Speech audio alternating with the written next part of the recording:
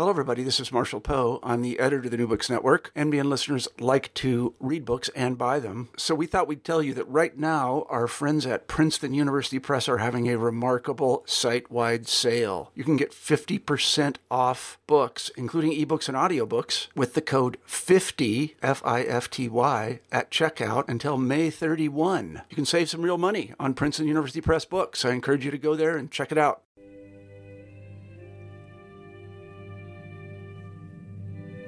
New Books in Economics, brought to you by EAEPE, the European Association for Evolutionary Political Economy. Welcome to this new episode of New Books in Economics. I am Andrea Bernardi, your host of the channel from Oxford Brookes University in the UK. And today I'm here to present a great new book, and I'm here with the author, Martin Konings. The book is titled Capital and Time, and it has just been published in 2018 by Stanford University Press. Hello, Martin. Please, can you introduce yourself and tell us something about your current affiliation and your background? Yeah, thanks for the invitation. I am currently I teach in the Department of Political Economy at the University of Sydney, where I'm an associate professor. In terms of my background, I am from Holland. I grew up in Holland. I did my undergraduate studies in political economy at the University of Amsterdam. At the time, they had quite a sort of large group of radical political economists there who, were interested in various aspects of Marxism and Gramscianism. After finishing my undergraduate studies in Amsterdam in 1999, I went to York University in Canada, in Toronto. And that was quite a sort of a conscious choice because I was very interested in sort of Marxist political economy at the time, and that was really one of the preeminent departments in the world. And they had a great number of people like Leo Panitch who ended up supervising my thesis. At the same time, you had Ellen Meeksons-Wood and a whole bunch of other people who I've learned a lot from. And the North American sort of PhD model was very formative in the sense that first you do 2 years of coursework, and only then do you start to write your dissertation. That helped me sort of think about a lot of things quite deeply. And the dissertation ended up being about sort of the historical sources and institutional foundations of the American financial system. And the idea was really everybody has been predicting that the system would collapse for decades now. But, what is it in the nature of the system that, it runs into crisis, but it doesn't quite collapse? What is that? I was writing this in 2005, 2006, and then, it was kind of complete. The thesis was complete by the time the financial crisis of 2007, 2008 hit. And so in some sense, that was good timing in the sense that, your research gets a certain degree of topicality. And then in 2000, sorry. Yeah? I see that in particular you ended the book while visiting at New York University, so you were at the center of where the Occupy movement and the protest to the financial crisis was based. Oh yeah, well this was much later actually. This was so after I finished my PhD thesis, I went to Holland for 2 years. To work on a postdoc with Ewald Engelen, who is a financial geographer at the university there. And after I'd done that, then I moved to the University of Sydney in 2009, where I produced a book out of the thesis. So the book out of the thesis was The Development of American Finance. That was published by Cambridge in 2011. And then I did another book on The Emotional Logic of Capitalism. And both these books sort of made the same point that, critics of finance are very interested in the contradictions of the system and sort of, how it's all the reasons why it can't function and its weak points. And both of those books were really trying to figure out, what are the what is the glue of capitalism? What allows it to hang together and sort of overcome all these challenges, even despite the fact that it is so obviously problematic in so many ways. And so once I was done with those books, then I embarked on writing the book that we're now talking about. So and I wrote that book mostly at New York University. Yes, that's right. So I was there in 2004, 2015, 2016. Yeah. Yeah, that's right. So the crisis was over, in particular in the United States, but also the Occupy movement was over. If I may put a very, very brief summary, the book is about the intrinsic speculative nature of capitalism. Speculation is not just a negative spillover, something that you might want to control as much as possible. So this was very, very topical. What is your opinion about the unsuccessful end of the movements that spread all over the world since the beginning of the crisis of 2007, 2008? Yeah, I mean, like it's hard to. It's a pretty complex thing, of course. Like I realized that a lot of those movements aren't as active as they were at some point, and that some of them have even died out. But it does seem to me that Occupy Wall Street has had fairly, significant. It has, very significant sort of consequences or influence on how we think about things like finance and banks and money. So, like I can see how people would look at sort of just the organizational structures now and be like, well, that's kind of died down. But I'm not so sure. I think it did a lot to sort of get into people's psyches and to really put on the agenda. But to kind of provoke a deeper engagement with questions that until then had been dealt with in a very technocratic way. Like nowadays, everybody knows how to talk about certain things like quantitative easing, for instance, in ways that would have been quite unimaginable before the crisis, where you just kind of had this sort of really depoliticized technocratic policymaking. So it's not the kind of change that perhaps has like visible impact, but it certainly has sort of very lasting consequences, I think. Well, and also sorry, go on. Yeah. No. Well, I wanted to quote something you wrote at page 2, which is, this has turned out to be a serious misreading of the crisis. Instead of a new deal, we got a neoliberalism recharged. Mm-hmm. So the critique didn't work because it was based on wrong assumptions, people were criticizing the wrong stuff, or there are mechanisms of consent within financial capitalism that prevent us to go towards a new paradigm. Well, I mean, I don't think, I'm under no illusion that, if people sort of picked up my critique, that's like politically, that would be a whole different kind of ballgame.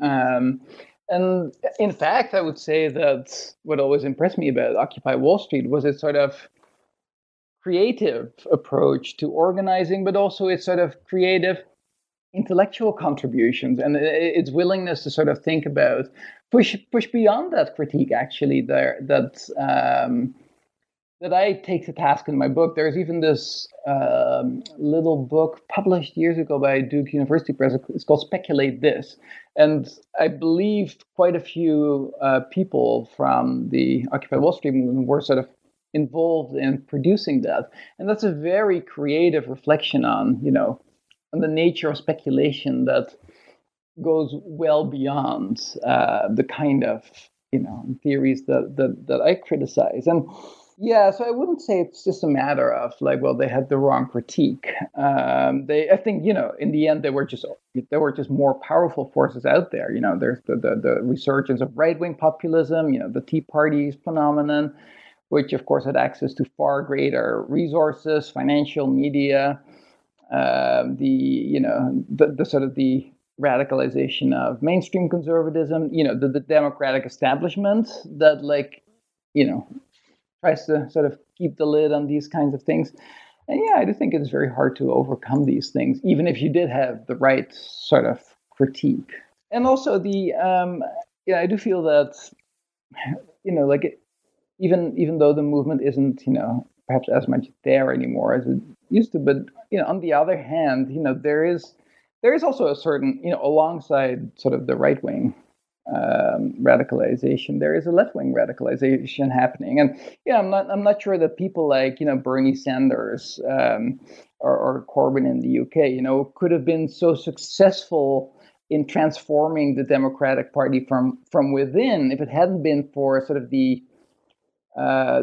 energies that Occupy Wall Street had brought to that process. Certainly it's done a lot to sort of radicalize the left from within to some extent. And then there again, like, you still have this, all of this is still accompanied by much more profound understanding of, technical financial issues, than we were used to. Now you have all these debates about, the unaffordability of house prices in large cities. That is not as if they were entirely absent before, but certainly the intensity with which people are getting these issues and sort of, paying attention to them, that is quite new, I think, and, politically very significant. This is true. I certainly agree. You're right. Perhaps on the financial side, the financial regulation, for example, we are even taking step backwards on that, and in part we forgot the lesson. But yes, you're right. The movement is not over with respect to other topics. You mentioned your Marxist education and Gramsci. For example, what have you used of Marx, and what you have? You have in which way you have gone even ahead, or you used a different notion of financialization and speculation than Marx one, for example? Mm-hmm. Yeah, well, that really is quite a hard question, because like I do have some sort of Marxist credential, but at the same time I'm always sort of under suspicion from more proper Marxists, I guess, that I've that's actually not what I do, and I understand that too. Actually, that's totally fine, and I don't think there's that much writing on it. But to a certain extent, I go along with, I think, sort of the core tenets of a Marxist analysis, the way Marx set it out in Capital Volume 1, for instance, where he really sort of proposes a new way of approaching political economy. But then other parts I'm just less less interested in, I guess. Like if you for instance, like volumes 2 and 3 of Capital, they're much more concerned with technical details, and to a certain extent you see their kind of Marx getting drawn back into the language and the concerns of the political economy of his time, quite understandably. But it does mean that a lot of the theoretical thrust gets kind of blunted, which is of course also why many people like Tony Negri are so interested in the Grundrisse, because in some ways it's a much clearer theoretical statement of the philosophical dimensions of that sort of distinctly Marxist approach. And so, while I'm sure that there would be lots of interesting stuff in volume 2 and 3, I'm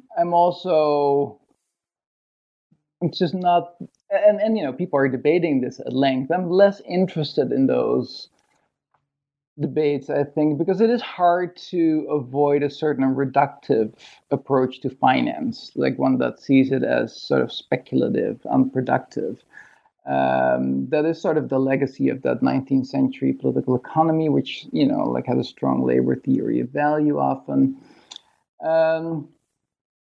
So I've kept a certain distance from these sort of contemporary value theory debates.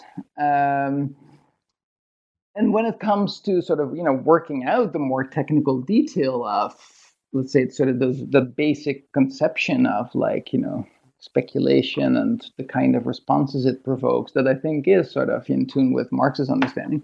But when it comes to working out the details, I found Minsky actually much more helpful, not the Minsky that has become famous through sort of the post-Keynesian reading of him, but more Minsky that is... not the Minsky that is sort of also a critic of speculation as an unproductive practice, but more the Minsky that has been highlighted by people like Perry Meerling, for instance, where it's much more about the absolute necessity in a capitalist society to take positions on the future and the complex tapestry of debt and payment constraints that emerges as a result of that. And I found that a much more productive way to think about contemporary capitalism than, for instance, going through the sort of, the reproduction schemas and the questions of circulation and those kinds of things. I think, to that extent, I've tried to sort of, Marxize Minsky a little bit. Well, if I can quote you again, on page 3, you say that the orthodox of the past can become today's heterodoxy. Are you thinking about something in particular? And so what is wrong in the academic speculation that makes it difficult to go to the critique of capitalism that you think is necessary? So I'm just looking at that quote. Like, basically what I'm saying there is that the critique of speculation is very old. It started as the sort of the critique of crematistics in antiquity, and then that was kind of formulated as the sort of the critique of the idolatrous worship of money in Christianity, and basically I'm saying that this is not proof as such that there's anything wrong with that theory, but certainly the fact that kind of orthodoxy, that the orthodox rejection of money, that was in place in the past, that has now become sort of the heterodox critique of the system. It's an uncomfortable reflection. It should be an uncomfortable reflection on the nature of that critique. They've taken some sort of mainstream 15th century Christianity and repurposed it for criticizing the role of finance in contemporary society. That's not proof that it's wrong, but intuitively on every level, I feel that we can probably do better than going back. You discussed the issue of neutrality of the state and neutrality of the regulators, and in particular with respect to the central banking. So in which way public institutions are reinforcing or contributing to the speculative nature of capitalism? Massively, I would say. And I think that is really one of the key shifts that neoliberalism has ushered in a way. How to deal with banks and the risk they take has always been a source of worry or a source of anxiety for regulators. All those 19th century British central banking debates revolve around how can you protect the system without creating all kinds of new moral hazard. That's what the Bagehot doctrine was kind of an answer to that, or it was kind of a sort of a first answer to that, which fit with the realities of British capitalism to a certain extent, but much less so, I think, with the American context, which was always much more sort of speculative in nature. And then what you see during the period between the New Deal and the 1970s is that regulators are facing a system that they that is speculative again, that they can't quite control. And every time they do try to control it, like you get these sort of shadow banking dynamics where, like it just goes somewhere else. Every time they do build out an institution, like, it just has you get the sort of perverse effects. And the shift towards neoliberalism really involves policymakers becoming much more comfortable with the idea of encouraging speculation, because suddenly they think of moral hazard no longer simply as, a problem, but also as something that is quite productive, that, stimulates taking certain risk positions, that keeps the system manageable in certain ways. And you kind of see that in the discourse, the way the discourses shift from, like public, from like crisis, from concerns about crisis prevention to crisis containment. So, that they let go of this idea that crisis is something you can prevent. And they're much more happy to accommodate and even sort of stimulate a certain degree of speculative activity. And that is, of course, accompanied also by the fact that they've learned that it's fine to have a bailout here and there. It's not going to do something horrible. It's just a bailout. Yes, it does have perverse moral hazard implications. But it's not the end of the world. So after 1980, you really sort of see that, and I think, the Volcker shock really played a key role here, because, there was nothing surprising about the immediate effects of the Volcker shock. It was just like, the whole system sort of, burst out of the institutional parameters of the post-New Deal framework. And it was also clear that, there would be, failures of large financial institutions. And so, the whole point, objectively speaking, or whatever Volcker thought he was doing, objectively speaking, was to sort of create a situation where risk could be socialized in more selective ways. Because that was the problem in the 1970s, that they couldn't. There was just kind of this general inflationary trend, because they could only prop up the system as a whole.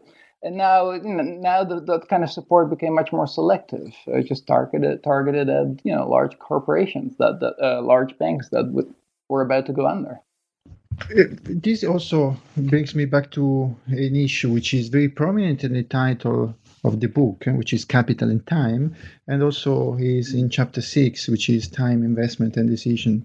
So what is you often have an historical perspective, and in particular, what is the meaning, the role of time in capitalism and in speculative capitalism?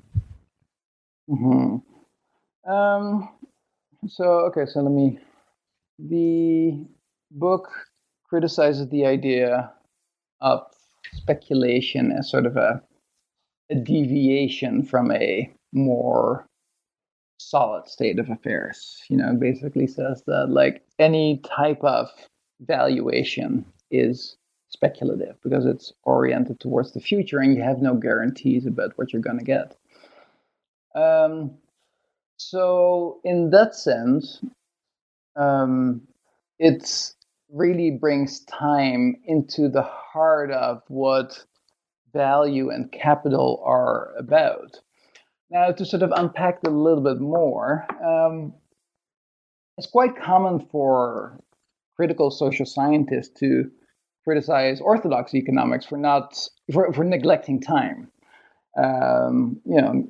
They feel that mainstream analysis is too static, not sufficiently concerned with change, and then bringing time in the way that heterodox critics do, becomes a way to make the analysis more dynamic, more capable of dealing with change. But I always think that is a limited move. Quite often that means that social science becomes a combination of static and dynamic analysis. So we start out with trying to analyze the world out there that is assumed to exist on its own, independent of time. And then we kind of layer time on top of that as a kind of source of change and variation. So you end up with these essentialist or determinist approaches that really deny their essentialist or determinist. There are quite a few Marxist approaches along those lines. Now, there are other authors, other Marxist authors, like David Harvey, for instance, who place much greater emphasis on sort of the productive character of time. That is not just a superficial process, but at the heart of how capital works. Capital isn't just something that exists in time, but it is time. It's dynamic. It's restless. It doesn't just exist in history, but it makes history, shapes the future. Now, the key, and I agree with that taken by itself, but it can be quite difficult to make that insight consequential, to really work it out in ways that show the distinctiveness of a temporal or a temporalizing approach. And what I mean by that is quite common for such approaches to fall back on a combination of essentialist and dynamic analysis, which sort of resembles that base superstructure model. And so, for instance, like in Harvey's case, that's apparent in his take on finance, which he sees as fictitious, it's irrational, it's a fake presentation of value, speculative in sort of pejorative sense of the word. And this is sort of allied to a fairly essentialist labor theory of value. And the growth of credit and finance are always seen as manifesting contradictions in the material base of capitalist production. So speculation is always a pathology, and you can see this. So what you get in that way is a fairly essentialist understanding of capitalism. It turns out to be quite difficult to specify how capital doesn't just exist in time, but how it is time. And you see that in other authors too, for instance, for the kind of cyclical theory of history, which thinks in waves of financialization that manifest the contradictions of the material base. For instance, Giovanni Arrighi, his history of capitalism is written along those lines. So the shift that I'm trying to make in my book is to say, this is clearly difficult. It's clearly difficult to think along those lines. So we really need to just think of capital as at its core speculative, as the value claims of capital. They're forward-looking. They are provocations. They need to do something. They need to set in motion the production of the value that they represent. So it becomes an analysis that is really set in time, with sort of time as an active force, rather than something that is kind of layered on top of an otherwise, essentialist analysis to introduce some change and some dynamism. Very interesting, very complex. Like the entire book, you managed to deal with very complex topics, but in a way which is approachable by everybody. Maybe now I would like to move to a question. I don't know if it is fair to ask, but do you think there are policy implications of your research? So if you were to be named as head of, a central bank or a government, would it be possible to deploy your ideas in a practical way? In a way, yes. In a way, yeah.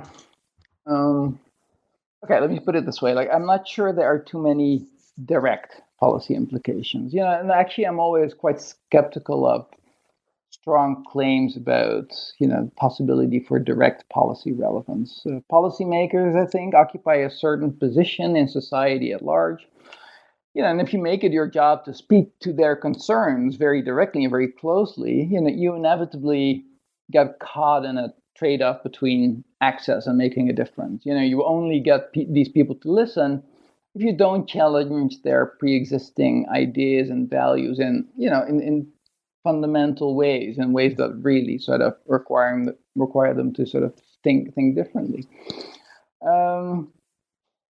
And by the same logic, like, I'm not sure that we should be looking to policymakers to change things. Like the people who make it to those positions have gone through a process of socialization and selection, and their job is to keep the system running, not to challenge it. And and there's nothing wrong with that. Like it's just like, if you're looking for sources of change, I am much more inclined to think about how my work could feed into some of those currents we spoke about earlier, the kind of aftermath of Occupy Wall Street and the way, and sort of, a new kind of progressive liberalism is sort of forming around Bernie Sanders, and how that is sort of, pushing the Democratic mainstream a little bit more to the left. But yeah, like, so that would be sort of my intuitive approach. But if you ask me, like, if somehow tomorrow I was picked as the next president of whatever central bank, like I could think of a quantitative easing that works much more for regular people than for banks. Like, that is something that people ask for. It's actually like, it's quite a popular theme right now, and it's a very obvious thing to demand, in a way that people lost their houses, but people who lost their houses got no protection whatsoever, but the banks did. Like the unfairness there is so obvious, anyone can sort of relate to it. So quantitative easing for the people, I think, would be something I'd be very happy implementing. I just don't have any illusions that, that this wouldn't be figured out beforehand, or that I wouldn't be immediately booted out if I did that. So yeah, I think you get my, like, I'm interested in sort of exploring those ideas, but also somewhat skeptical about how directly impactful these ideas can be. Of course. By the way, the subtitle of your book is For a New Critique of Neoliberalism. And given that we discussed about institutions from Europe, I would like to ask you if you see the building of the European institutions, in particular those in charge of the market, money, and regulation, do you think that they are the result of the mainstream neoliberal ideology, or you have a more positive view of the role of the European integration, in the process of integration? So what do you mean by mainstream ideology? Well, for example, the British left are about to leave the European Union, criticizing, for example, some aspects of the regulation, but they were those that contributed the most to shape it. For example, the idea of market competition applied everywhere, for example, to local authorities, utilities, and public services. So some critique from the left of the European Union is that, after all, those institutions have been shaped by neoliberalism, and so they have to be criticized because they are the result of this dominant ideology. Others have a more sympathetic view of the European Union. I don't know, from Australia or from North America, what is the opinion of the European Union project from a critical I see what you mean. Yeah, no, I see what you mean now. Like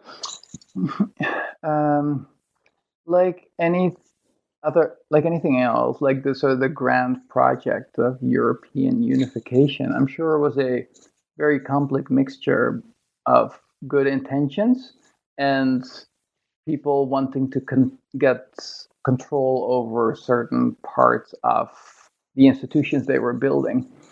And at a certain level, I can still, certainly, when I was growing up in Holland, 15 years old or whatever, or perhaps a little later when you're a bit more politically conscious, but it would have been very, very weird for somebody to say that they were against the European Union. That would have been really like, oh, what kind of what's wrong with you? Like, what are you, like a staunch nationalist? Of course, there's like basic internationalism.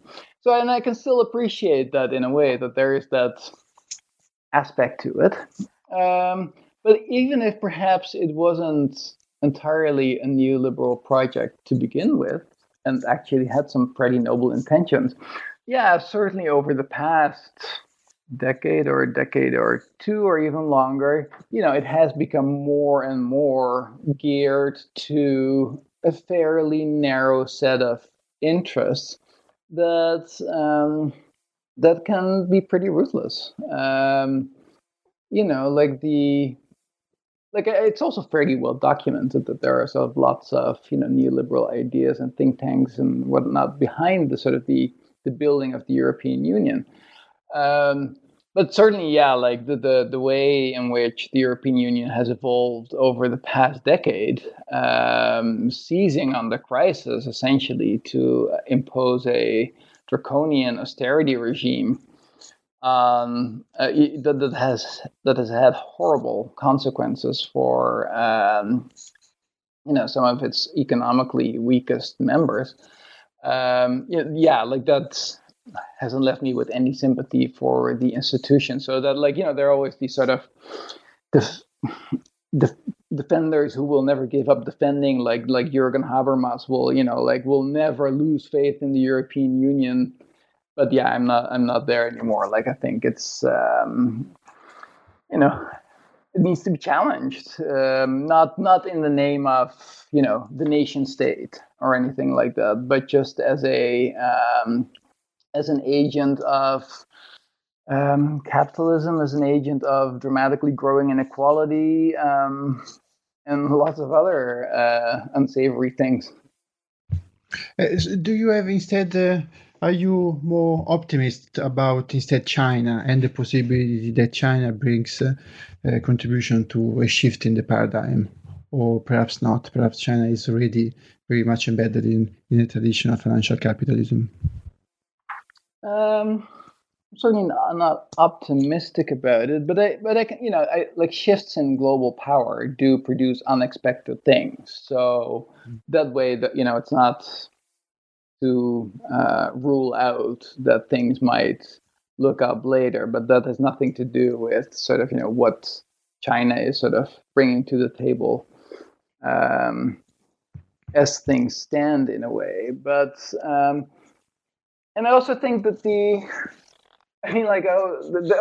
this is about geopolitics in part, because I do remember that when in 2007, I moved from Toronto to Holland, and I still remember being so bemused that there was this atmosphere in Holland amongst academics and amongst the wider public that there was a lot of Schadenfreude, like people looking across to America and saying things like, "Oh, that could never hear. That's just those crazy Americans with their crazy levels of debt. They're risk takers. They just are careless. This will never happen here." And I was like, I don't think this is a very good analysis. And of course, within a year, the whole thing blew over, and the euro crisis became at least as serious as the American crisis has ever been. So, which is just to say that, those sort of dreams that some people have that a social democratic Europe will become like an alternative to the more brutal racism of America. I don't believe that at all. I think over time, over a much longer period of time, I do think there will be some sort of rebalancing of geopolitical power relations, but with the rise of China. But what that will look like is, it's just so hard to speculate on. I hope there will be some, perhaps it will open up some things, but yeah, I don't see, very particular reasons to be super optimistic. Thank you very much. You've been very patient with my questions, and it was a very interesting conversation. So congratulations for the book. Thank you very much. I really enjoyed this. Thank you. I advise everybody to buy it because it deals with a very complex topic, but it is approachable by everybody in the way it has been written. So this is Capital and Time for a New Critique of Neoliberal Reason by Martin Konings, and this was published in 2018 by Stanford University Press. Thank you very much.